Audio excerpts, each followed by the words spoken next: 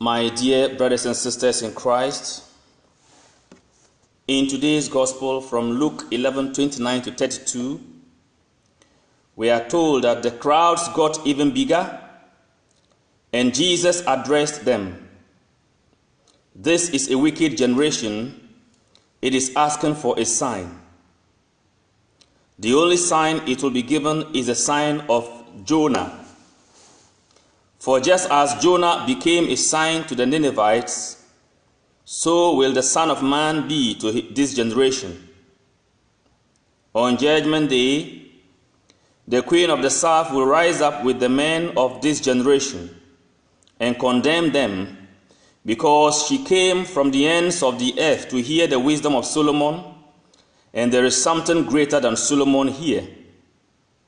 On Judgment Day, the men of Nineveh will stand up with this generation and condemn it, because when Jonah preached, they repented, and there is something greater than Jonah here. Beloved in Christ, the people asked for a sign. If we want to understand the context, we have to take our time and look back and go back to Luke chapter 11. The whole of Luke chapter 11, we will get it very well. But in verse 16 in particular, this is where they asked for a sign. In verse 16 of Luke 11. After Jesus performed all those miracles, from the verse 1, he was praying. The disciples saw him and asked him to teach them how to pray.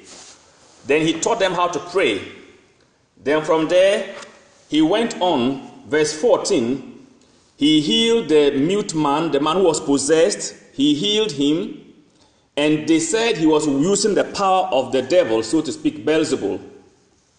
Then it goes on. Jesus now tells them about true happiness, the need for them to depend on the word of God. But in verse 16, that is where they asked for a sign. They wanted to trap him, so they asked him for a miracle to prove that he was really from God. They wanted to disprove Jesus' sonship, so to speak, or divine nature. So they asked him for a sign in Luke 11 verse 16. And Jesus tells them, no sign will be given them, except the sign of Jonah and that of the Queen of Sheba, so to speak, the queen from the south. Dear friends, these people had the sign of all signs before them. Jesus, the sign of all signs. All the miracles in the Old Testament and in the New Testament were all pointing to Jesus. So all the miracles they saw that day or that week or during the period Jesus was with them, all these signs were pointing to Jesus himself. All the signs in the Old Testament, all the miracles in the Old Testament were all pointing to Jesus in a way, in a sense. So Jesus is telling them that I am the real sign. All miracles are from me, and in fact they point to me, because I am the source of all authentic signs. All authentic signs are from me. I am the source of all authentic signs, and since I am the source of all authentic signs, all signs should lead to me. Jesus is the authentic sign, yet they saw him and they doubted. And so Jesus is saying that Jonah, who was not the authentic sign, but just a sign pointing to he, Jesus, Jonah, we are told, was in the belly of the fish for 3 days and 3 nights, and all these were pointing to Jesus. And yet, we are told Jonah was a sinful person, so to speak. And with all his sins, he disobeyed God and finally obeyed God and went to preach to the people of Nineveh. In Jonah chapter 1, let's take our time also later and read the whole of Jonah chapter 1 so that we can understand the story of Jonah very well. We're reminded in Jonah chapter 1 verse 17. In fact, the whole of Jonah chapter 1 or the whole of the book of Jonah, so that we can understand the context very well. So all Jesus is saying is this: if Jonah was a sign to me, I am the ultimate sign. Jesus is the ultimate sign. And so if Jonah, a sinful person, so to speak, was able to preach just in a brief while, and the people of Nineveh got converted, and also the Queen of Sheba didn't get an invitation to Solomon. She only heard about Solomon, and she managed to go there to hear the wisdom of Solomon, and she was impressed by that. If all these efforts this woman made, the Queen of Sheba made, and the people of Nineveh made to repent because of what they heard, and we have had Jesus, or they, the Jews at the time, they had Jesus being with them all this while, performing all these miracles, and yet they fail to see him as the ultimate sign of signs, then indeed they are a wicked generation. That is the summary of all that Jesus is trying to tell us today. That the people had every opportunity, all the signs they wanted to see and believe. They had everything. And yet they failed to believe. Jesus was telling them that there's no, see, I've done more than enough signs for you to see and believe, and yet you have refused to believe. And in fact, I am the ultimate sign. I am right here before you, and my presence with you alone, my words, my teachings alone should tell you that indeed I am the sign of signs. I am the ultimate sign, and yet you have failed to believe. Then what kind of description can I give you?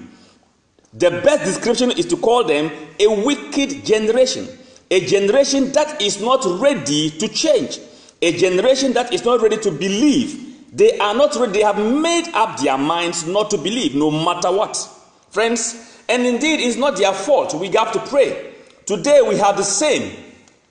In 2 Corinthians chapter 4, I think 2 Corinthians chapter 4 verse 4. Let's see.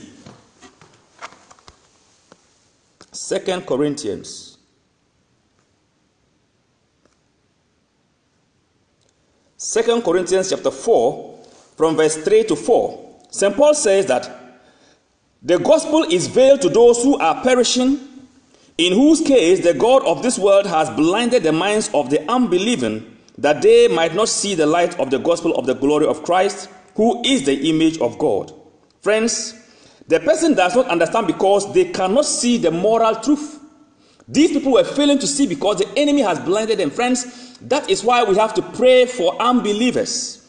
Let us not insult them or condemn them. Let us pray for them that the Lord himself, the Holy Spirit himself, who were told by Jesus to ask for, will enlighten their minds to come to faith. And that is why we must not stop evangelizing. We must speak. It takes only the word of God to clear the path for the unbelieving hearts to come to believe. Let us not give up.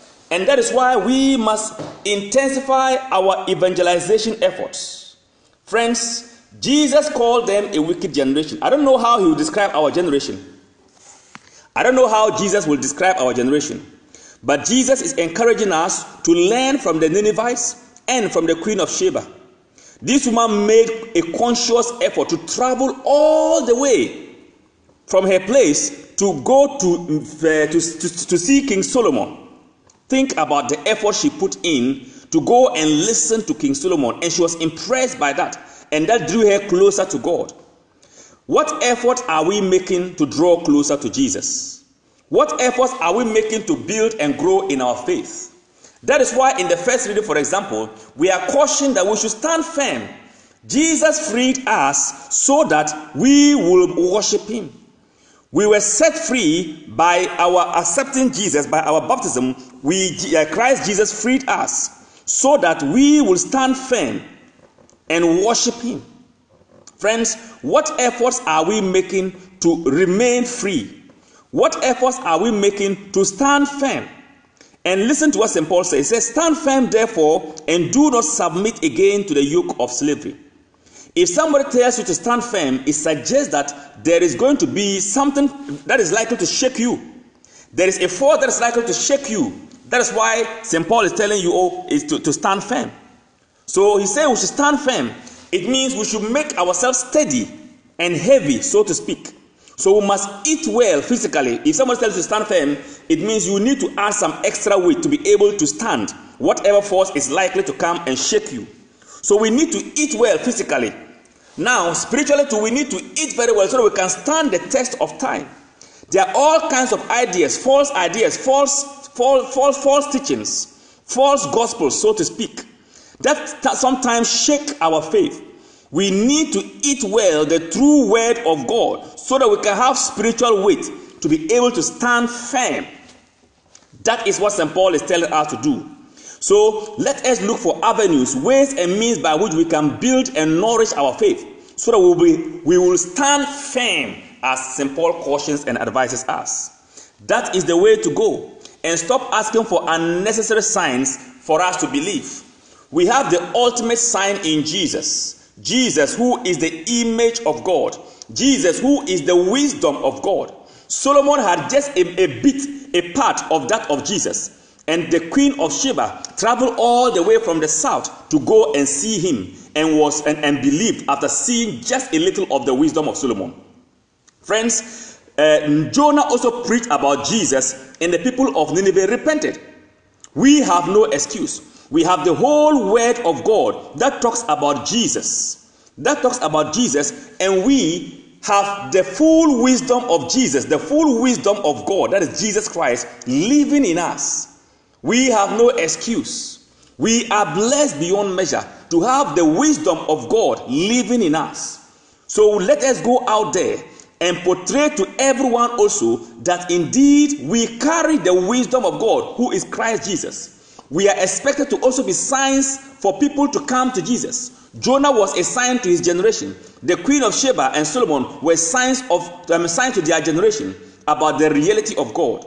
We also must be signs and symbols pointing to Jesus Christ.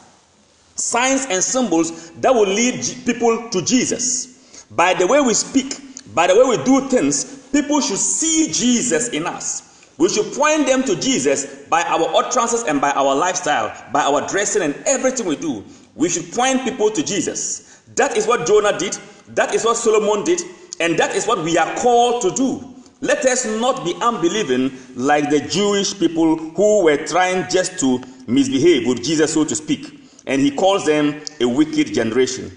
May we never be called a wicked generation. May we be called a believing generation. A generation who will believe the word of God as we hear it and as we listen to it. A generation who will seek the ultimate sign in the word of God. A generation who will go all out to live out and proclaim the ultimate sign, Jesus Christ, for all to see and come to faith. After all, Jesus says that when I am lifted up, I will draw all men to myself. Let us go out there and lift Jesus up by signs and symbols, by the way we portray and speak about Jesus Christ. We are bearers of Christ. We are symbols of Christ. And we all point to the ultimate sign, Jesus Christ. May God bless us and keep us in his love to be true signs and symbols pointing to the ultimate sign, Jesus Christ. Jesus Christ, the ultimate sign. And let us make time as we go home to read very carefully the book of Jonah and 1 Kings. Very carefully, the whole of 1 Kings. We will get a lot from there that tells us about the Queen of Sheba. God bless you. Have a wonderful day.